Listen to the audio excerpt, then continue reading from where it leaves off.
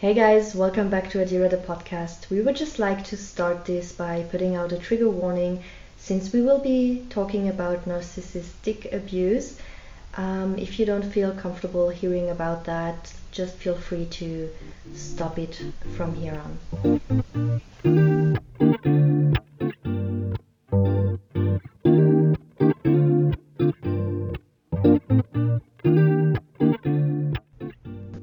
Okay, guys, so we decided to do this episode because each and every one of us had some experience with a narcissist or friends of us who went through a relationship or even had parents being narcissists, and we did all of us realize that this topic has been all over the internet. Like, it felt like it had been all over the internet recently. So what is your experience? Well, I've had quite a few, from being a partner that I was in a relationship with, or a parent, which in my case was my stepfather, or just being exposed to friends that is actually turns out to be not friends in the long run. And you never know if you are in an actual narcissistic relationship. Right. Yeah. It doesn't start off that way, right? It starts off with love bombing most of the time, and you're so wonderful and you're so perfect and I love you so much. And those I love yous come very quickly and you feel so comfortable. So when you actually find out that there's an issue, it's almost too late.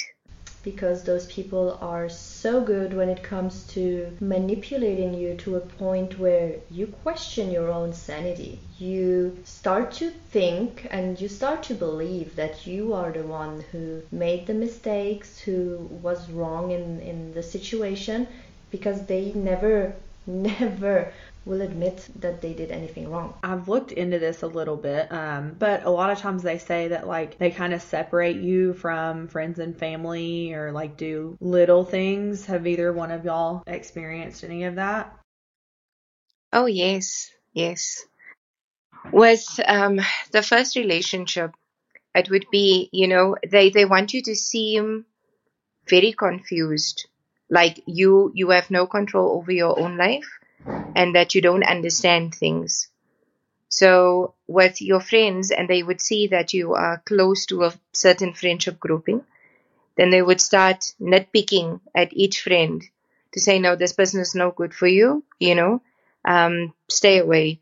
Or they will create a little drama or illusion to make you believe that your friendship is irregular or it's not safe with a person, and that they are the only safety zone that you've got. So at a point where you stop believing, the people around you, and you only believe this person. I ended up in both relationships having absolutely no friends. None. No friends that visits you. Yes, you would have a friend that would call you from time to time, but I was so isolated and so secluded that it was only myself and him. Or, and like I said, in my case, it was both relationships. So it was only the two of them. And every single time it happened, I would think, no, man, but it happened in the previous relationship.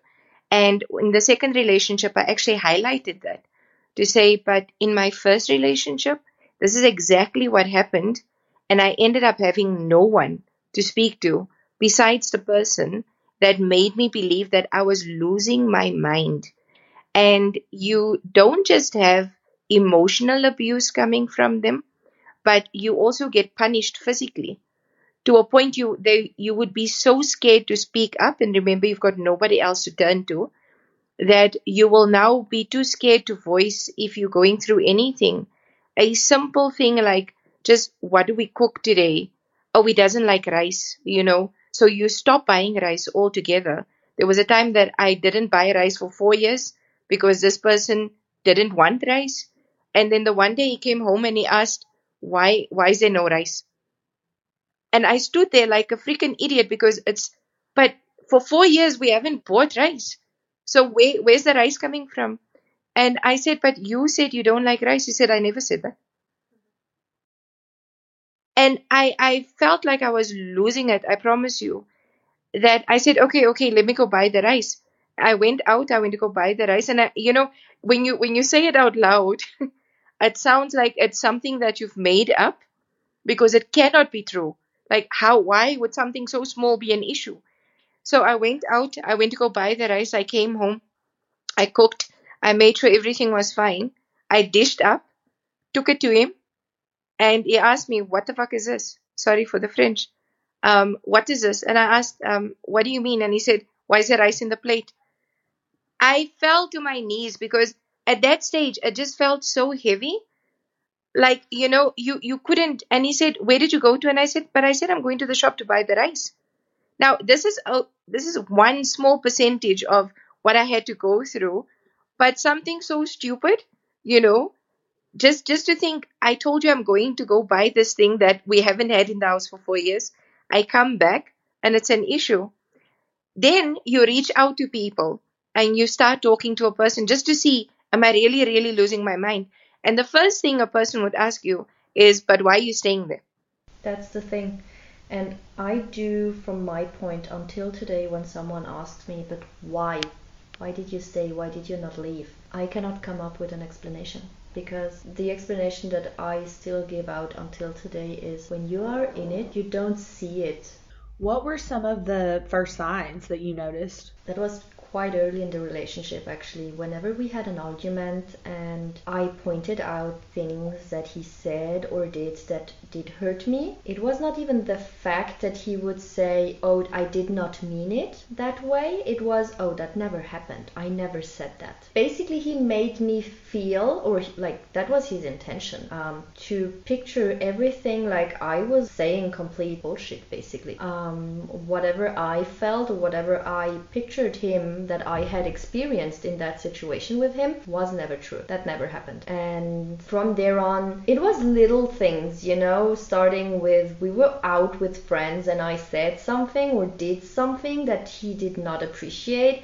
It would start with maybe saying, "Oh, but you're so stupid." But like the friends around us, they would believe that he would say that in a cute little joking way. I knew exactly the way he meant it. He really meant in that moment that I was stupid and he was angry at me. He would just not show it. The entire discussion about it would be happening at home, where he would go on about it for hours and making me feel like I was the last, sorry for the wording, piece of shit out there, So that's the kind of things, the small things that happened in the beginning of the relationship.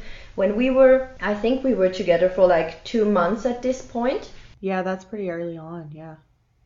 Well, you love that person, right? Like you want to believe the best in them, Yeah, because those men are not completely bad. Like, they don't come off as being the worst person ever. I mean, they're so charming, they are kind, and to the public, when you're out with them, they're like the sweetest person ever. I mean, obviously you did fall in love with that person at one point. And for me, like, I'm a person, I always see the good in people.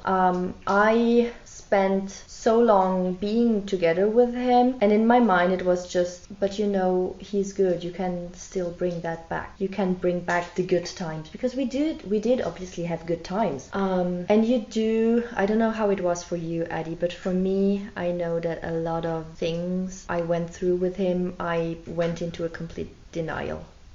There was a point where I was told what to wear, how to, dress my hair. If you did your hair in a certain manner, there's an issue. If you colored your hair, there was an issue, And when you would ask questions about it, like, "But why?" The person would tell you, "No, but people won't take you seriously if you look this way. If you speak in a certain manner, people won't listen to you." And you start believing that. And to a point where I would suppress my life. I would suppress the way I speak. I would suppress the way that I look at people, especially males. I would look down. I wouldn't speak to them and looking, to try and look at them, because the person made me believe that I was inferior to the people that I was speaking to. And that affected my role at work, because at work, I was in a superior position. So at work, I dealt with people. I had people, underlings, underlings is such a horrible word. But I had people working under me that I was responsible for. So when I would get home, it's a matter of, yes, but you are a superior or a boss at work. But when you come home, you need to know your place. And I was treated as such, to when simple things like shopping would get out of hand. You would go and do shopping, and the person would look at you and be talking to you in a manner that when the cashier is looking at him, they wouldn't see anything wrong because they are smiling at you, but you would be told off in front of people in public with a smile on his face, and you would stand there with tears in your eyes, and people would look at you like you have lost your freaking mind, not knowing what the person is saying to you. And they would, to a point where my hair would be stroked in public, but just in such a manner that there's enough pull so that I know I'd said something wrong or I did something wrong, and they would be, or your hand, he massages your shoulders in public, but the one finger would press hard enough for you to feel the pain, but then there's a tug on you to know, do not make a sound. Yeah, those little things that look so nice and so lovely in other people's eyes, where you actually exactly know this is the point where you just don't say another word because you did upset him. How does everything that you have experienced still affect you until today? Yeah, with me, there's little triggers still, Yes, I can walk into a room now and I can look men in the eye, because, and I can speak to them and I can control the meeting. I've got no issue with that. However, if somebody just makes a comment about my hair or my eyes or, it's those little things, and you get a flashback and you have to control yourself so that you don't show emotion or an emotional reaction in public, When I look at a couple, for instance, in a shopping mall, and the guy has his arm in a certain manner around the woman, I always look at her face to try and see, are you sure you're okay? And to a point where a few years after I've left the relationship, I would be so triggered that I would look at women like a crazy person, like, are you okay? Are you sure you're okay? A woman couldn't just tell me, no, she was fine. I didn't believe you. It's like, there's no way you can be fine. Are you sure you're okay? And that, unfortunately, even with the way that I made friends, I would be overly protective over certain friends because I did not want a single woman to go through what I've went through. And it actually put me under psychiatric treatment for 6 years. And I was put on medication, and the person would call my office and tell the PA, go check if she took her meds. And I would be in a board meeting, and this person was sent to come into a board meeting to tell me in front of everybody to take my meds. And you would not understand the level of embarrassment you would feel at that stage. Like the ground could swallow me at any point. But you had to make it look like, no, it's just, I've got sinus, or you're always making an excuse. And you would make an excuse for the marks on your body. You would make an excuse for how the person speaks to you. I would have the person coming to my office chase out my staff to go stand outside a building to scream at me for everybody to hear over the smallest detail, the smallest. And if he bought me anything, I would have to return it because I was bad. I did something horrible, So your punishment would be, if I bought your sister a gift and you did something wrong, whether that was talk when you weren't supposed to, or your voice was raised at me, or whatever the case may be, go fetch that thing, bring it back. And if I say, but the person has got it, then you have to pay him back for it, So those little things, to a point where if somebody if a guy has to tell me now that he wants to buy me a gift or he sends me something, I am so freaking paranoid. I do not want it. I will buy you a gift gladly as a guy in a relationship, but I will not accept a gift, because I am so scared that, but what if I act up, or what if I, just don't do the right thing, or what if I've triggered you in any manner? Must I give this back? Must I pay it back? What is going to be my penance for this gift? That is what I look at. Yeah, I am still, until today, that's my biggest trigger. His way of punishing me, way before it started to become physical, was depriving me from any physical or emotional affection. So it could go from, you did something wrong, you're not sleeping in the bed tonight, to I disappear for 2 days and just don't answer your calls. I'm not going to call you, I'm not going to message you, you're just not going to know where I am. And until today, that is the biggest trigger I have. When I have a conversation with someone and we disagree on something, and that person decides to take a step back to calm down before basically starting the conversation. This could be 10 minutes, this could be 2 hours. This gonna trigger me so bad. This will put me back in a place where I was years ago and just didn't know who I was anymore. So those little lack of affection, whenever that happens right now, that's a huge trigger for me. Oh, wow. Yeah, no, I had no idea that all of that kind of. You said the hair comment though, that actually made me think. I have not really experienced to the depth of what y'all have, but I was in a relationship way back in the day, and I commented and said something about, oh, I got my hair done, and I made a joke that I cut it really short and dyed it blonde, which I did not, but I was just making a joke. And I was told, well, you can't do that because only skinny pretty girls can wear their hair like that. And just the hair comment made me think of that.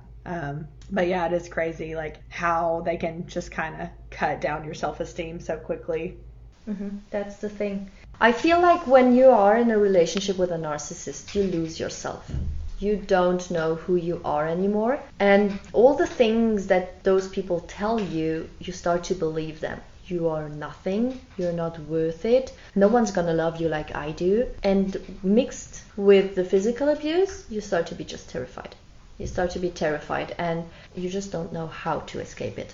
You don't know how. That's actually like a perfect segue to our part 2, because in part 2, guys, we're kind of going to talk about how we moved past some of it and how we dealt with some of it, and maybe even a little bit of what we deal with in relationships today because of it. Yeah, tune in for part 2. Bye. Bye, guys. Bye, everyone.